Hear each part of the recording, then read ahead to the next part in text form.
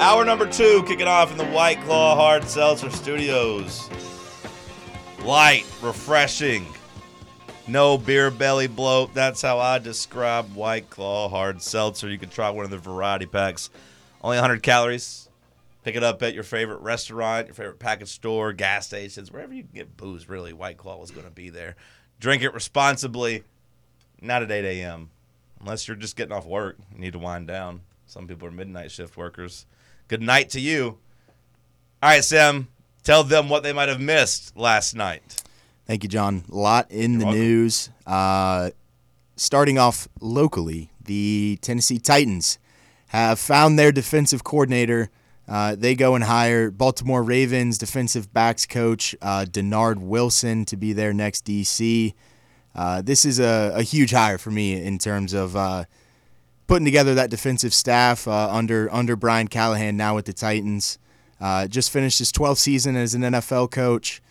Spent the last 2 seasons with the Eagles as their passing game coordinator and then their defensive backs coach. Brought them to the number 1 passing defense in their run to the Super Bowl in 2022, and then went to Baltimore. Became their DB's coach. Obviously, the Baltimore secondary and that defense was unbelievable this year. Was kind of a guy that was instrumental in the development of like Kyle Hamilton and a lot of those guys in that secondary. So this to me feels like a huge get. Kind of a player's coach, and from what I saw, kind of seems to be like a young up and coming like D'Amico Ryans type guy. Yeah, I saw that Darius Slay had talked about how the Eagles should have just kept him and promoted him to defensive coordinator versus going out and getting someone new that ultimately got fired that led to Matt Patricia inexplicably calling plays. I'm sure the Eagles regret letting him go, especially when you see the way their defense kind of was a mess last year, especially towards the end of last year. I'm pretty excited for Dennard Wilson. I'm not going to act like I'm an expert, but I mean, like, number 1 secondary with the Eagles, number 1 secondary with the Ravens, that's good enough for me. Yeah, absolutely. Good enough for me. Those are 2 good defenses. Now, whether or not he can organize one and call it, I don't know. But I will say, like, I have confidence now that the Titans, at the very least, will have a good secondary, or at least good secondary play. Yeah. Better secondary play. That's been a weakness of the team for a long time. A long time. I do give the Titans credit. And also to me, something that Callahan was saying in his press conference, opening up, was that he was looking for coordinator hires that like make things difficult on him as a head coach and stuff like that and make him think. And I saw that the Bengals only averaged 176 passing yards in their 2 games against Dennard Wilson's secondary. So basically, like, hey, this guy's got my respect. Yeah. He's elite. He's got a good mind. He's got my number. I want to go learn with him. And also, yeah, he can help me get better as 100%. a signal caller. So, like, I give the Titans credit. I thought their passing game has sucked for a while. They go out and get a pretty good, innovative offensive mind. We'll see if he fixes it or whatever. But, like, they at least tried to fix the problem. And then in the secondary, they're like, hey, the defense, we can't stop anybody through the air. Go out and hire one of the guys that are, has credit for being one of the best secondary coaches in the league. So they're at least trying to fix the problems. I'll give them credit for that. 100%. New head coaching news also in the NFL. The Ravens defensive coordinator, Mike MacDonald, hired as head coach over there in Seattle. This to me feels like a pretty solid fit. I think kind of this is, obviously a really young candidate and a guy that's made that Baltimore defense really, really good and is, kind of had experience at all different levels of the game, Michigan and then going back into the NFL. So I think this is a solid hire for a young Seattle team. I'd be really worried if I was Seattle hiring Mike MacDonald because, many people are telling me that he was not the brains of that defense. It was actually the new Titans defensive coordinator that made that whole thing work. I'm just kidding. Bob, what are your thoughts on Seattle? Passing on Dan Quinn, passing on Belichick, very able to hire the youngest coach in the NFL now. Yeah, I was just going to say youngest coach. Maybe it seems to be that, again, a lot of teams taking that route of an up-and-comer that may be able to bring a new age kind of locker room culture together. This guy's background, to the best I could tell, I wasn't that familiar with MacDonald other than I knew what his current job was. But it sounds like he had kind of risen through the ranks, spent time at he was at Georgia, then Michigan, right? So I mean, he's he's definitely been exposed to some, at a college level and pro level, to some really elite programs and franchises, and you can't argue with what he's done with the Baltimore defense as well. So I think it's a good hire. I wasn't entirely surprised. We had a feeling, based on everything we were hearing, MacDonald was going to go somewhere, whether it was Washington or Seattle. Yeah, I mean, like, it seemed like the two teams that didn't make a hire last week were waiting on the coordinators, and Right.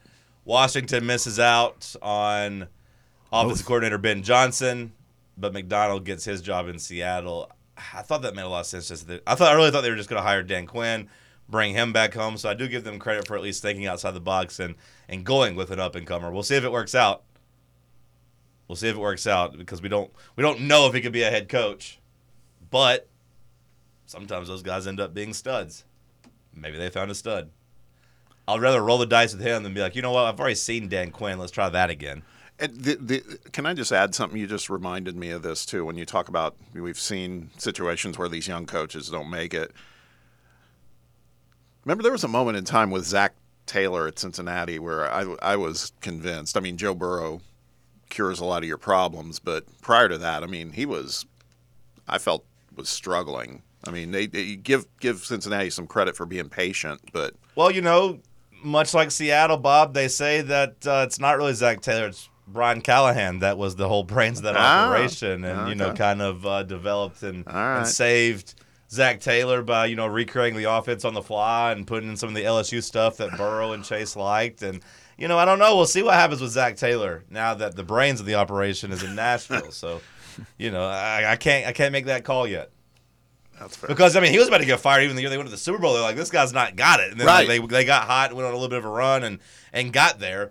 But again, the Titans propaganda and the people actually from Cincinnati that talked about it was like, he actually, talking about Callahan, started changing the offense on the fly and did kind of go with what Burrow was doing at LSU he was so good at. Yeah. And, credit to Taylor as a head coach for allowing his coordinators to coordinate. So, I do give coaches credit whenever they're not too stubborn. So, maybe that's good for Taylor's long-term success. Or maybe he might be like Sirianni at the end of the day, and you're like, oh, wow. Whenever your coordinators are gone, what exactly do you do here? Yeah, and, well, the other thing I failed to mention was Cincinnati, too, because it's pretty well chronicled. I said, tip of the hat to them, but, Cincinnati's not the most freewheeling spending franchise, and so they probably were like, well, we got to ride this out for a little while anyway. Well, that's the glass half empty look yes. at it, yeah. No, the organization is patient. No, the organization is just cheap and doesn't want to pay a buyout. There's two ways to look at it. Yes. Sam, what else you got? Some more NFL coaching news. Boston College head coach Jeff Hafley is leaving to go become the Green Bay Packers' new defensive coordinator. This seems absurd on face value. I think this honestly might become kind of a trend, John. Yeah. He said he wants to go coach football again in a league that is all about football. Oh, no. I mean, I think it makes sense whenever you think about it. But I'm saying whenever you tell me that a head coach at a Power 5 school, I mean, I think that phrase is Power 4. Antiquated. Yeah, Power 4 now, but I really think it's a Power 2, and they're not one of them. But, when you tell me you have one of those jobs, I assume he's making, was making $3 or $4 million. I can't imagine that you'd be in a Power 4 conference at I don't want to say well-respected school, but Boston College at least somewhat cares about their sports. Maybe not. Maybe the days of Matt Ryan are far gone. But, I look at that and I say a coordinator in the NFL can't be making more money. It's probably a pay cut for sure. I think it's more of the lifestyle change. Of but, not yeah, having like you to deal said, with or like he said, that. hey, I want to just go somewhere where I'm coaching ball. I saw a report that, NFL coaches have it much, much better than college coaches now, and a college coach got quoted as saying we're all trying to get to the league at this point. I think, yeah, and I would even say we talked about it, I guess, a week or two ago with some of these head coaches that are not in any prestigious programs that went to Alabama, and I think obviously it's Alabama, so that's part of it. But I think it holds true here too, whether it's NFL or if it's a big-time college program where you're seeing some head coaches at more middling programs moving on. It's also the state of everything we've been talking about with the NCAA, with NIL, transfer portal, all this other stuff. It's become, there's so much noise. I would think if you're a head coach to have to deal with all that they don't want to anymore. I really believe that's part of it as well. The quote said at one point college coaches thought they kind of had it better than NFL coaches in terms of the work schedule and like being able to kind of have an off season and like, hey, you kind of get to lay back and yeah, you're recruiting, but like some of that's on campus and you're not having to go out as much. Because like Spurrier had talked about when he got to the NFL, he's like, basically like was in and out of the office, 9 to 5 is kind of like what he talked about. Is like he told his coach, like, hey, we're not staying here too long. It's simple, blah, blah, blah. Like he kind of brought that mentality to the NFL. And they're like, no, you don't do that in the NFL. In the NFL, you sleep at your office, you work around the clock, blah, blah, blah. And that's kind of gone away, and it's switched roles. Now college, you are constantly stressed out. Yeah. Recruiting players, recruiting your own players, worried about their contracts with their NIL collectives, worried about whether or not your NIL collective is breaking any rules. Because I'm sure Heupel has at least had to stop and be a little stressed about what's happened with Nico and the NCAA. Like it's not a good thing for the football team that the NCAA is saying that Nico is, that his recruitment was a little bit against their rules that they didn't have, the rules that weren't created and weren't in place. It's not a good thing for Heupel's psyche. He's probably not sleeping better at night. So, yeah, I mean, especially if you're in a place like Boston College where, like, you probably know, like, hey, our ceiling is 8 wins, but I still have to do all this and still have to have all this stress for what? I'm not going to win a championship. Why not go ahead. He said college coaching has become fundraising, NIL, and recruiting your own team and transfers. There's no time to coach football anymore. Yeah, so I mean, go there and just be like, hey, I'm not even the head coach. I don't have to run things in Green Bay. I'll just coach the defense. Love coaching defense. I'll just reconnect with ball. Mm-hmm. I mean, it makes sense when you think about it. Yeah. Like I said, on surface, you're like, wow, a head coach is giving up that position. Because how many teams now are in the Power Four? Like, I guess it's still probably close to 60 now that the conferences are bigger. Yeah, I would think. Give up one of those 60 jobs to go be a coordinator. Seems crazy, but again, one of 60 to go be one of 32, or one of 64 if you're just talking about coordinators. True. Yeah, I mean, coordinators, offensive versus defensive. Yeah, but I do think you'll continue to see coaches. I mean, you saw Harbaugh do it. Now Harbaugh got paid handsomely to do it, but sure. He's like, hey, I'm out of college, and that wouldn't have happened 10 years ago.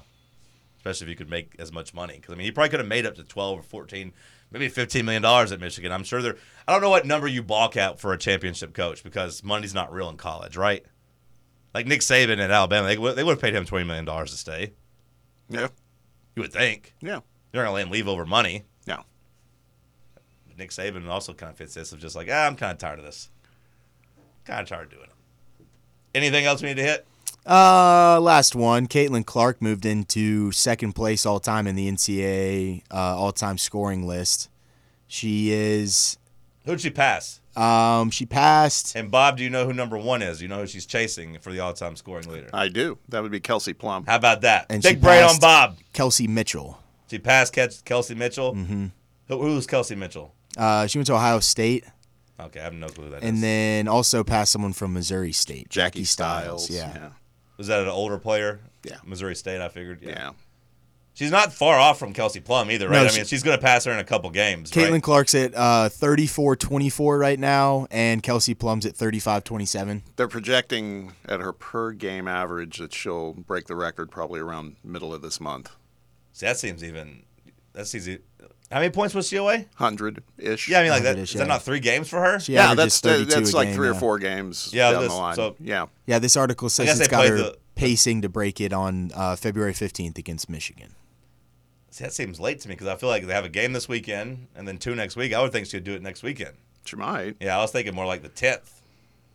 At least we're going to be on watch, I think. I think she has a chance of breaking. I just – the way sports are, every now and then, like, when LeBron had to break the all-time scoring record – he did it with like 40 points. It wasn't like, hey, I'm going to piece together a couple 15-point games and do it. It's like I'm going to go out and I'm going to put a statement together. Like when Caitlin Clark breaks it, it's going to be like in a game where she scores like 37 or 40 points, in my opinion. So I think it'll be 3 games. That's my prediction. What's interesting, too? I heard this on Van Pelt, and because we were just talking about this yesterday, that she's kind of must-watch TV for anyone that loves basketball. And Tim Legler, one of the NBA analysts at ESPN, says he does not miss a Caitlin Clark game. He's just fascinated with how good she is.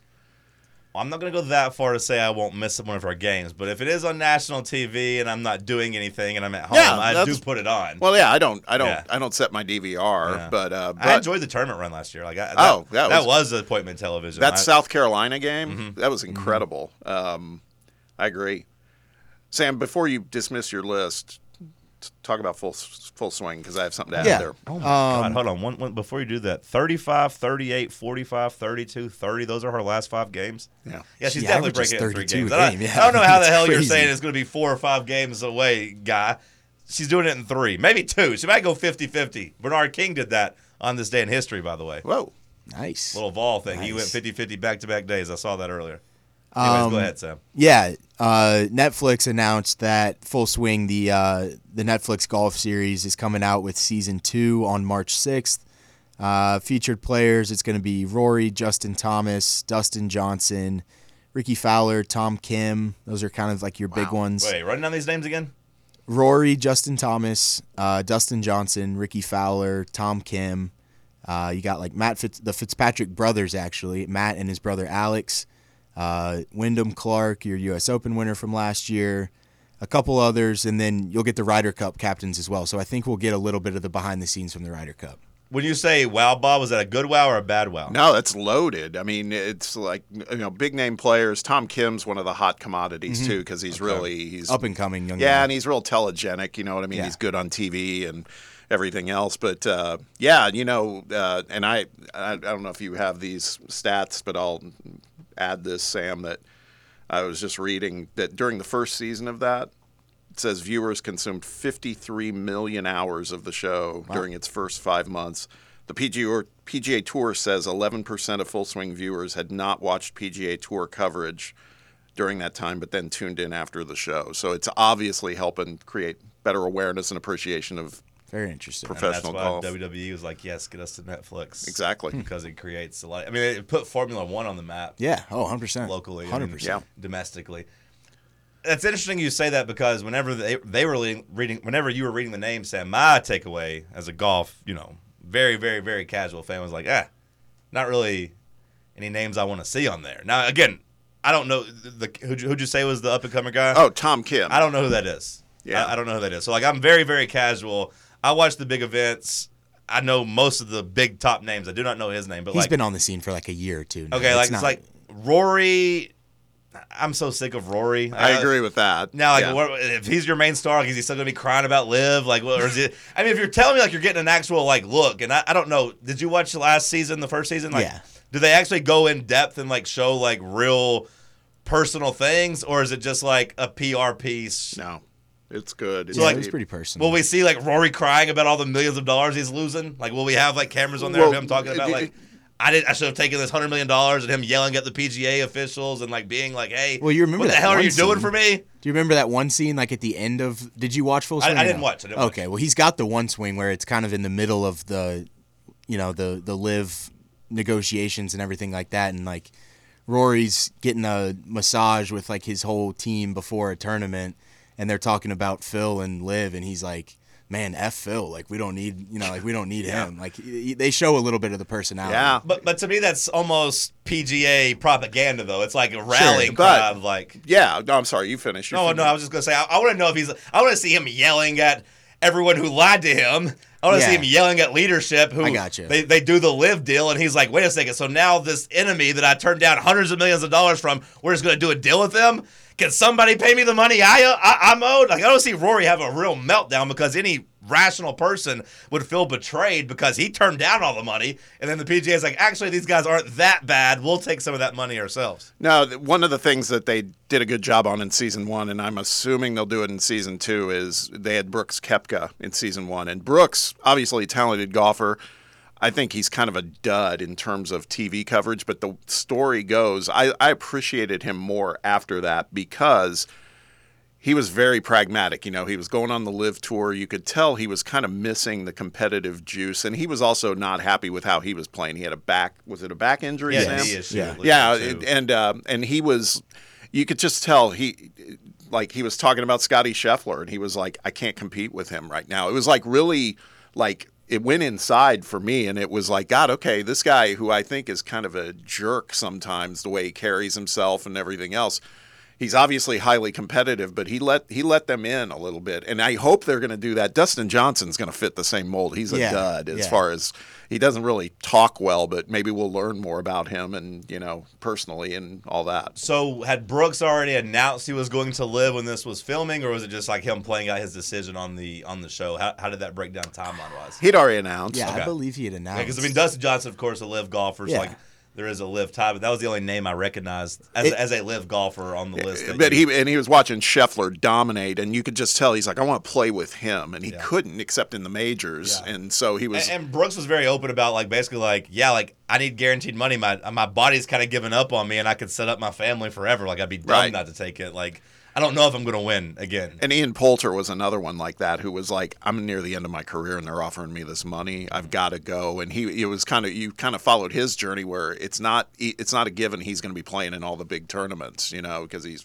an aging player. So Sam, do you agree that the series is loaded with stars? Because again, as a ultra casual, I mean Justin Thomas, I'm over him. I'm over him and Rory, so maybe that doesn't help. But like compared to the NBA, who we said had LeBron, the greatest of the generation, Tatum, maybe the new face of the league coming up, Butler, Anthony Edwards, and Sabonis. Like, those are four pretty big stars, and Sabonis, who, has a legacy, his dad played, and, like, I'm actually interested in seeing him. To me, that's, like, star-studded.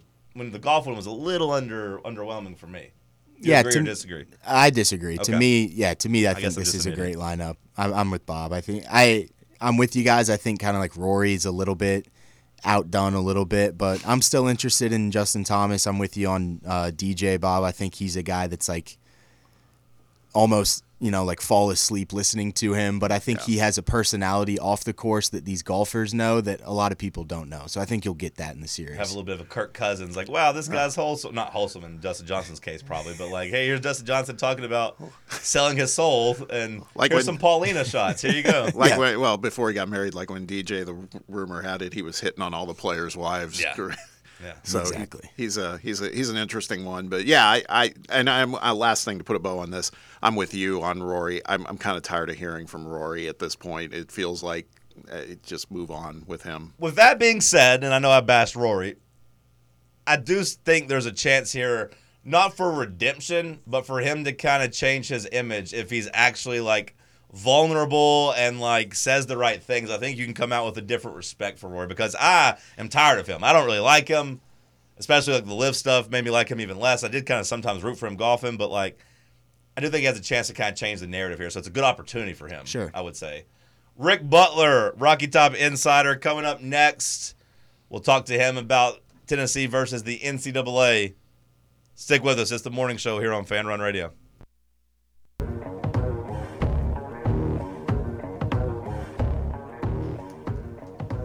Ric Butler, Rocky Top Insider, formerly known as Ric Butler from the Blitz, formerly known as Ric Butler from the Drive, formerly known as Ric Butler, my friend. Now he's my op. What's up, Rick? Good morning. How are you? Hey, good morning, John. I'm doing all right. Hopefully you are too. Formerly friends, though. I hope we can maybe mend that over 2024. I know that we've had a long-standing historic beef, but maybe we can bury that hatchet here in the new year. Two times this month we've spoken, or two times, I guess, in the last 25 days we've spoken. So we're off to a good start. I agree. Hope you guys are doing good. Speaking of beef, Tennessee, the NCAA, Donda Plowman versus the NCAA. You wrote about it on Rocky Top Insider. Where do you think Tennessee currently stands with their assault on the NCAA? Yeah, I think that Tennessee stands in a good position, and I just go back to, sort of Tennessee's response to this and their mentality to this. This was a thing where, Tennessee could have delayed it through a Freedom of Information Act, for 60 days, 90 days, whatever the period might be. But this is something that Tennessee wanted to do on a unified front. You go back to yesterday morning and you see the unified response from not only Tennessee's brass, but also state politicians, state officials, and all of this happening at once. I think this was clearly a situation where Tennessee knew that they were going to be in for a fight and knew that they were not going to back down.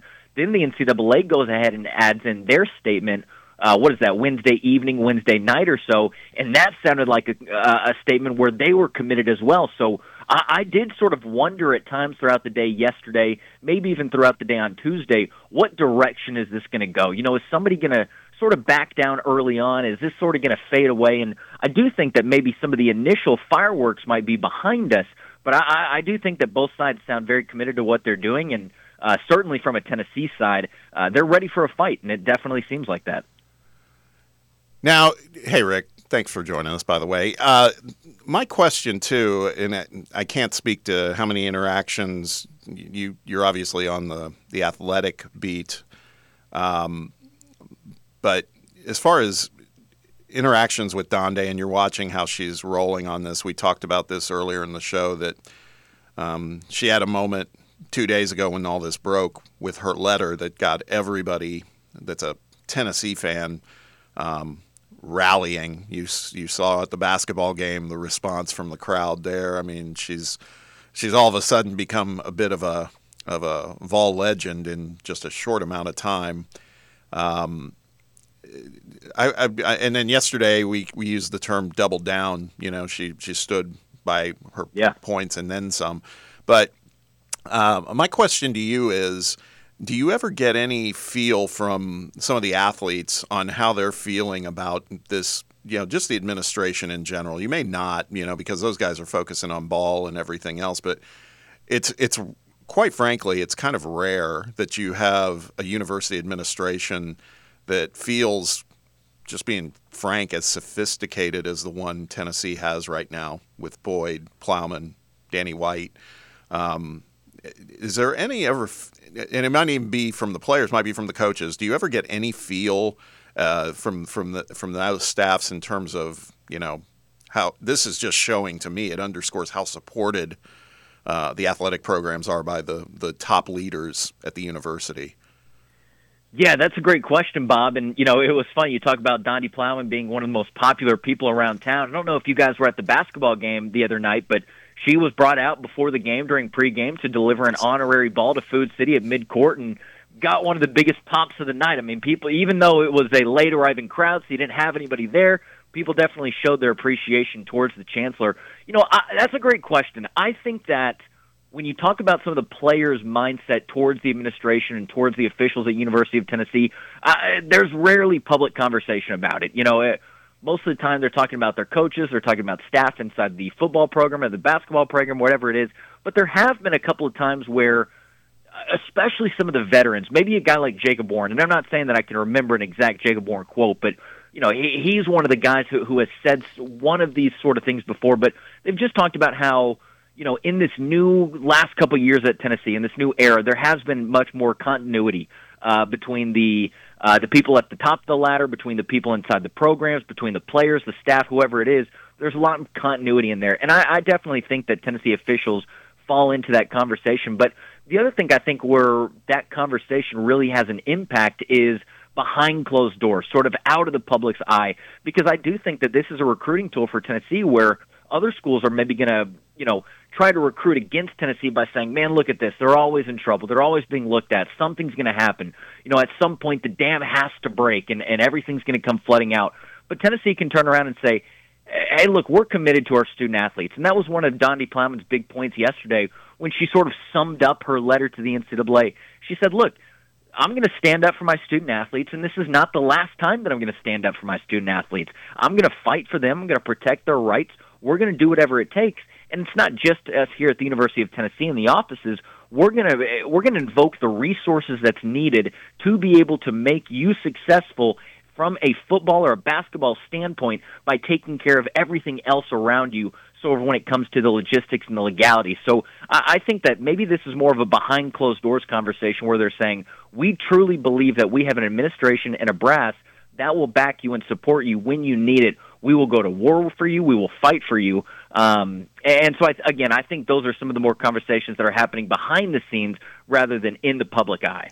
Well, I think you saw both Nico and George McIntyre have statements, passive-aggressive statements maybe, on social media. I saw Nico shared the Tennessee statements, the Tennessee Donda statement against the NCAA on Tuesday, and I saw a screenshot of George McIntyre going through and liking a couple tweets about how Tennessee's administration is fighting for their players and how great of a place it is for their athletes. So, yeah, maybe not publicly. Maybe next time you get some media availability, Rick, you ask them if they feel supported by the administration and what that does for the locker room. But I do think they've made some statements on social media, like I said, maybe a little bit passive-aggressively, though, or quietly. No, yeah, that's a great point, John. One I didn't even think about a second ago. I was more thinking about just the press conference side of things. You're right. I mean, social media being one of the most popular avenues or mediums going on right now, it's a place where people can share their thoughts. And even as simply as an Instagram story where, he's sharing support for Donnie Plowman, that's a statement right there, especially from a young guy in the program. So forgive me, that's a great point, and that's certainly a rallying the troops moment. Hey, staying on football for a second, but jumping off of this one, because I think this is going to be a very fluid story for at least the next few days, and then we'll see if it moves on to litigation, because then it will drag out if it really comes to that. But one of the things I wanted to get your take on, too, and it's tied to football, is just been seeing in the last couple of days, we've seen some, quote-unquote reclassifications in terms of Jordan Ross and Peyton Lewis, and they're all upgrades per on 3. I just from your standpoint, is that how common is that? Is it just coincidental we're seeing a couple of those right now and it happens all the time, or what's your take on that? Because I mean, it's good news, I guess, if you're a Tennessee fan, because their stock is rising, so to speak. But just would love your thoughts on that. Yeah, absolutely. I think that this is I think it's a fairly, maybe not a fairly common thing, but I wouldn't call it rare. I do think it's a thing where, just by one circumstance or another, maybe it's just the willingness to get onto campus, or maybe there's something that they see. But I think the reclassification is something that we have seen in years past. Now, I don't exactly know all the, what goes into it, what might make that decision for a recruit. But I think that the rising of the rankings has been one of the most notable things of the last couple of days as well. A lot of these players, I mean, Jordan Lewis bumping up from the, I believe he was the, number, I think he was in the 130s. Maybe now he's in the 60s or something like that. I mean, it's a pretty big jump for some of these guys. 64 spots was the exact number for Peyton Lewis. It's pretty nice to watch all these players sort of rise up in the rankings. I think it also shows to Josh Heupel's ability to go back and sort of, scout these players and get a good idea of what they can bring to the table even before all their football is being played at high school is done with. So I think this is a really good, good opportunity for Tennessee to continue trying to find the pieces that can help their team in the most immediate. And they feel like some of these guys can help them in the immediacy, or at least want to get them onto campus really quick. So that's what they're doing. Do you have any thoughts on CM Punk's injury? Yeah, the big story right now is that people are thinking that he was supposed to win the Rumble, and then he backed down the middle of it. I don't think that's the case. I think it was always a Cody Rhodes Rumble. Oh, I haven't seen that conspiracy. I don't buy that at all. I'll DM it to you. You don't have to. I'm not a CM Punk guy. I just know you had said you were all in, you're rooting for him, and blah, blah, blah. And I just wondered how you felt about this. I was devastated. How this 45-year-old man, John. A great finesse king by CM Punk. He's wrestled like 4 matches, Bob, over the last 5 years, and somehow he's walked away with $10 million. He's never healthy. He never wrestles, but somehow he keeps getting all these damn checks because of people like Rick. Never heard of him. We're in the modern era where you need a microphone. The microphone matters more than the boots, and you know that, John. You're a microphone guy. You're a promo guy. He's overrated. This guy should be up your alley. Guy cut one promo 10 years ago. He's been living off that for 10 years. Oh, my God. One promo 10 years ago, Rick. Yeah. The pipe bomb, and that's it. That's all. He's been living off that. It's over 10 years ago. It's like 12 years ago. He's been living off that. Oh, you missed the one last week. He had a great one last week. That was all Cody. Y'all just had to go there, didn't you? It's Hey, I have one more question, and it's basketball. While we got you on the line, because we have Coach Polinsky coming on. It's part of our new weekly deal with him. He's coming on next hour, and I don't know if you were at any sort of if you were at any practice yesterday or anything else. We're going to ask how the vibe is with that team right now. We don't want to dwell too much on Tuesday night, but didn't know if you had anything to add there before we go in and talk to Coach.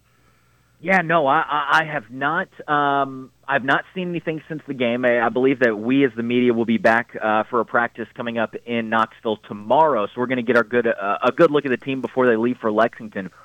I think that's a really great question because that, to me, is one of the storylines coming out of that game. Right? I know that the loss is important and how Tennessee lost is really important, but the fact that Kentucky and Lexington is coming up as the next game, to me, it's how does Tennessee sort of handle this 2-game stretch, and this could be an opportunity for Tennessee's second multi-game losing streak of the season. It's going to be a tough one in Lexington, but it's going to take a revamped mindset. One of the takeaways that I had coming out of the game on Tuesday was that we were sort of sitting there working in the arena once the arenas flooded out, once the fans flooded out of the arena, and after, I would say, about 20 minutes or so after the press conference ended, the seats are empty. Dalton Knecht comes out into the court. He's working on some free throws.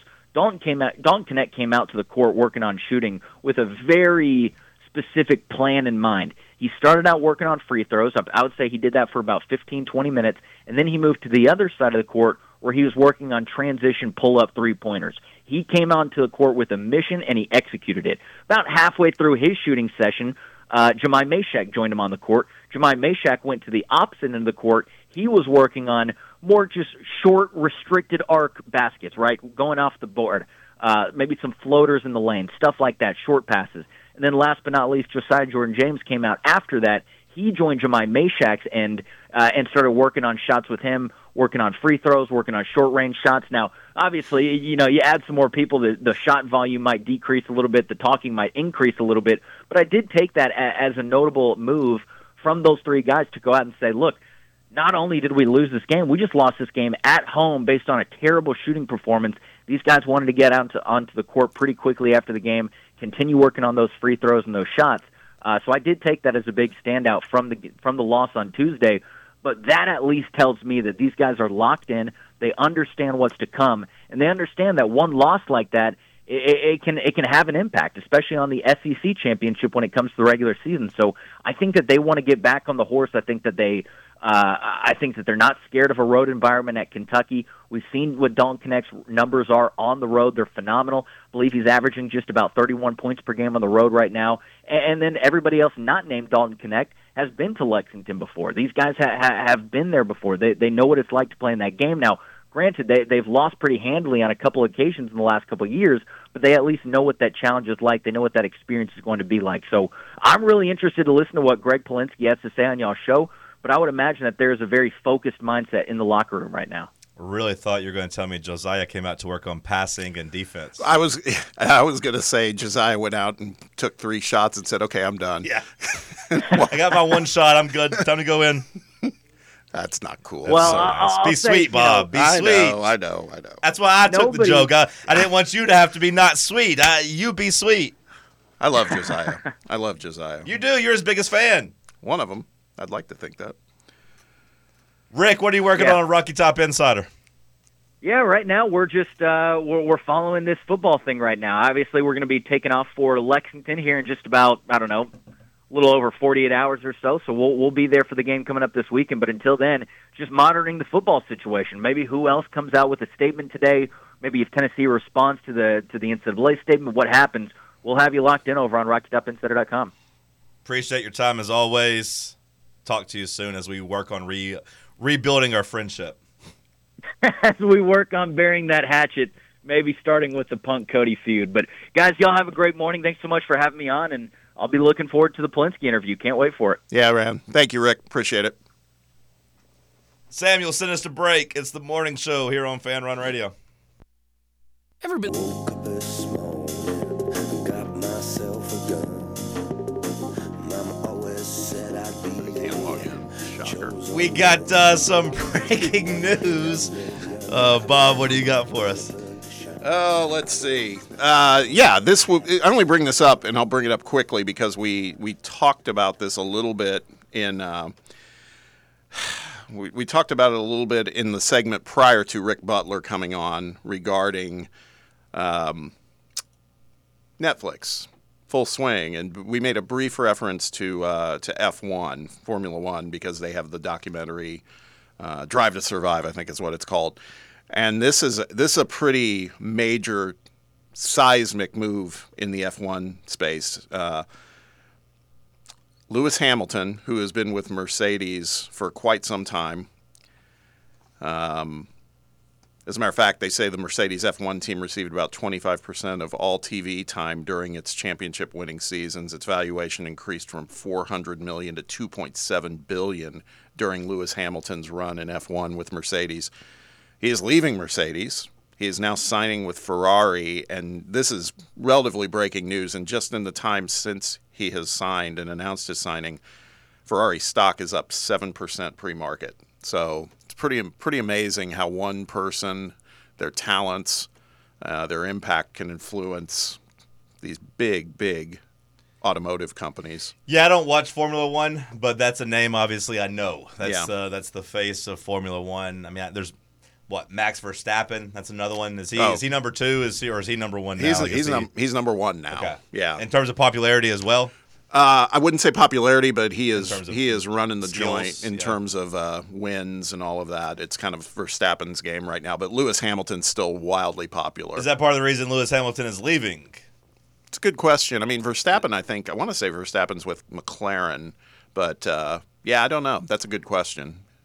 I'm sure money obviously has a lot to do with it, but also, yeah, maybe it's commitment to the team and what Ferrari wants to do. I know Ferrari had a better plan of putting him in a better car or whatever to get him back to catch Verstappen. Because it says he makes $35 million a year right now.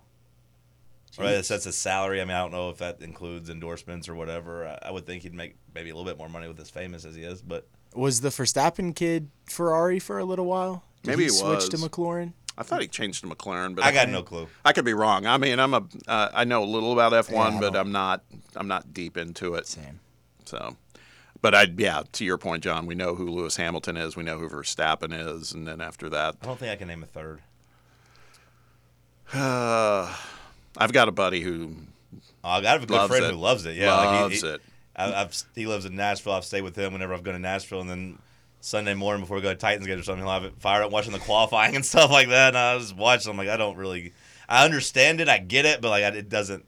Yeah. I can't grasp it, I guess. And my dad and my brother are huge into it. He loves it. Yeah. And he's probably yelling at the phone right now about the other drivers that are out there because I only know the two. Yeah. I could see Daniel Ricciardo. There you go. I was going to say, I could see her all day and never think of a third, but good job by you, Sam. And when he wasn't, actually, okay, last thing and we'll move on. When he wasn't driving, Danny Ricciardo, they were doing a version for F1 races, kind of like the Manning cast, and it was Danny Ricciardo and Will Arnett. That's interesting. Yeah, because Arnett's a huge F1 guy, loves it. So, okay, there you go. That's some breaking news with Lewis Hamilton. My friend wrote in this F1 segment crying, laughing emoji face because, like I said, he's laughing at our lack of knowledge. So, yeah. But we got the headline there, Lewis Hamilton That's leaving. all we care about. That's all we care about. We don't care about details. We respect it enough to know it's a big deal. ESPN put out a list of some coaches, college football coaches, on the hot seat already heading into the year, which I think is a random time to put out at the beginning of February. But have you seen this article, Sam? Do you know who the people on the list are? No, I don't. Bob, have you seen the list? Were you able to get into ESPN Plus? No, you might have heard me cursing ESPN Plus when we came out of the break. I did, but I wasn't going to bring it up. But yeah, I haven't logged in. I see, as ESPN Plus tends to do, I'm seeing about 2 paragraphs of the story, and that's it. So. They have 3 coaches that they deem to be on the hottest of seats. Sam, would you like to take a guess on the 3 coaches on the hottest of seats? Well, I'll go with the obvious. I'll go Billy Napier. I feel he is one of the 3. Number 1. I don't know if it ranked. I don't know if it seems to be in alphabetical order of the school. But Florida, Billy Napier is on there. And yeah, he's 11-14 overall, 6-10 in the SEC. They just say it's hard to see him back in 2025. They're basically already saying it's done for Billy when they talk about their schedule. And Florida hasn't had a coach make it through year 4 since Urban Meyer. That seems crazy, but I guess it's true. They haven't had a coach make it through year 4 since Urban Meyer. I mean, McElwain would have if he would have just shut up, and then he started, talking about death threats and, when the team turned on him, and then that just gave him an easy excuse to fire him. All right, Billy Napier. Sam, you got another guess? Bob, you got a guess of who would be on the hot seat? Well, one that I'm stunned that he is back, and I don't think he would be long for the job, just given who he added to his staff, would be Sam Pittman at Arkansas. Sam Pittman on the list as well. Good job by you. 2 for 2, guys. Good job. Pittman made it to year 5 despite a 4-8 record last fall. Says anything close to that again, we'll make sure he is fired. And Bobby Petrino is lying in wait. Surely they're not going to let Bobby do it, but they might. They might. He is there. Oh, The wolf is in the hen house. he will lobby for it. Oh, You for can sure. You can count on it. All right, you got the third one. Third one, I got to be honest, a little bit tough. I don't think I would get this guy as being on a hot seat. I don't necessarily agree with this, or maybe I just don't think about him. Dave Aranda from Baylor. I'm not even going to make a guess. I don't think you would. He's on the hot seat for sure. You think so? Yeah, Okay, I was going to say, absolutely. I could sit here for 20 minutes and probably not think of Dave Aranda.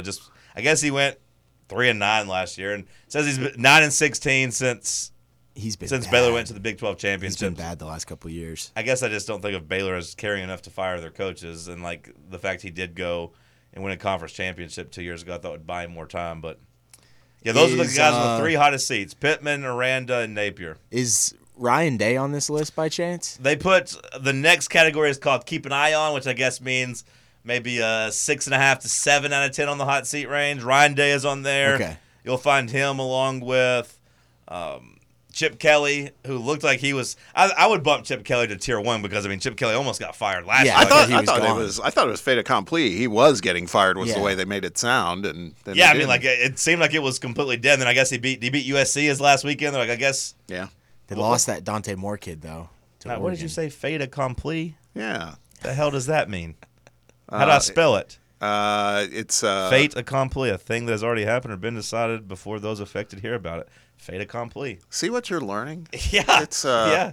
I love sitting next to you, Bob. I've worked in. I got a boiler plate, not boilermaker, boilerplate statement, and fait accompli. And you know, Fait accompli. and you know what an interstitial is now too. Remember we talked about that. That we did talk about that. That was off the air, but I do know what an interstitial is. That's whenever the news basically gives somebody a segment that's content / a little bit of promotion and advertising, right? You got it. Good memory. Yeah. I wouldn't have remembered what the phrase was though. Yeah. Intersectionary is what you said? Interstitial. Yeah, I already forgot. Yeah, interstitial. But yeah, anyway. accompli. Yeah, see, now you know. Yeah. Use that this weekend somewhere. Like you're going to get a drink and they're like, hey, you wanted a beer. And it's Yeah. like, yeah, man, fait accompli. You knew it. Break up with a woman. Leave a woman. What happened? I didn't see us coming. Sorry, baby. It was fait accompli. You should have seen it coming. It had already happened. Whenever I quit replying to your text, fait accompli. All right, who else is on the list? I was just working on more real life examples. Chip Kelly, I do think should be bumped up to tier 1 just because, again, it looked like it was fait accompli that he was gone and fired last year, and then somehow he just kind of kept his job. Like, yeah, I guess you'll stay. No big deal. Clark Lee, not going to surprise you. No. He is a tier below Dave Aranda, where I'm like, I don't even think the school cares enough to really want to put anybody on the hot seat. But Ryan Day on tier 2 in terms of hot seat, I think that checks out. He really needs to have a good season. Really needs to beat Michigan. I will say, like, if he loses to Michigan this year, they should fire him on the spot because he should go into that game with a huge talent advantage, and of course, going up against a coach in year 1. What about is Brett Bielema on the list? He's not. The other 2 guys on this list are Kalani Satake, I guess, the BYU's head coach. okay. I don't know if I'm saying that last name correctly. That's correct. I was just sounding it out. I'm not trying to go Dan Wetzel and Pat Ford. That's what I'm going to start doing to Pat Ford. You're just Pat Ford now, wise guy. Speaking of Pats, Pat Narduzzi. Those are the other names on the list. So they give 3 being on the super hot seat and then another 5 on, like, keep an eye on. Narduzzi's another one that probably, if he had just kind of kept his mouth shut last season, that didn't go well. Remember how he alienated his players? And I don't really remember, but it says his comments following a 58-7 loss to Notre Dame drew the ire of players, leading to an apology. So, like, yeah, he said we don't have enough talent. We don't have enough, guys out there. Basically. It was about NIL, wasn't it? Yeah. Saying that we Yeah. don't have the resources to Went- compete with these programs. went 3-9 last year, but they do point out he's under contract till 2030. Wow. So, like, I mean, I guess that's not that crazy. It's just a 6-year contract, and I guess most coaches keep a running 4 or 5 year contract for recruiting purposes. But, like, That's a lot of money for Pitt to have to pay out, I guess, to a coach. How long has he been there? Was he coaching like Aaron Donald at Pitt? No, I don't think so. I don't He think can't so be that either. old, right? I want to say Narduzzi's been there since like 2012, if I was guessing. Like that's just kind of because Aaron Donald would have already been in the league by then, right? Yeah, surely. I want to say he's like been there for a while though. Let's see, 62 and 41 overall. That puts him at what, like 100 games. It's about 10 seasons, I guess. 2015 was his first year. Okay, yeah, definitely after Donald. And then, yeah, they just got some guys on retirement watch after that. They got 3 coaches they think might hang it up.